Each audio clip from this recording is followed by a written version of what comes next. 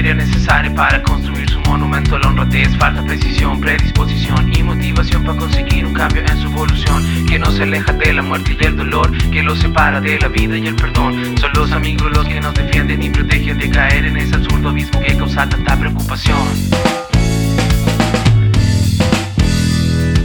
Veo venir, todo cuesta hacia mí. Veo como todo el mundo te da fuerzas a ti. Ya no necesitas nada más, nada más. Todos buscan complacerte, buscan las migajas que dejaste al pasar.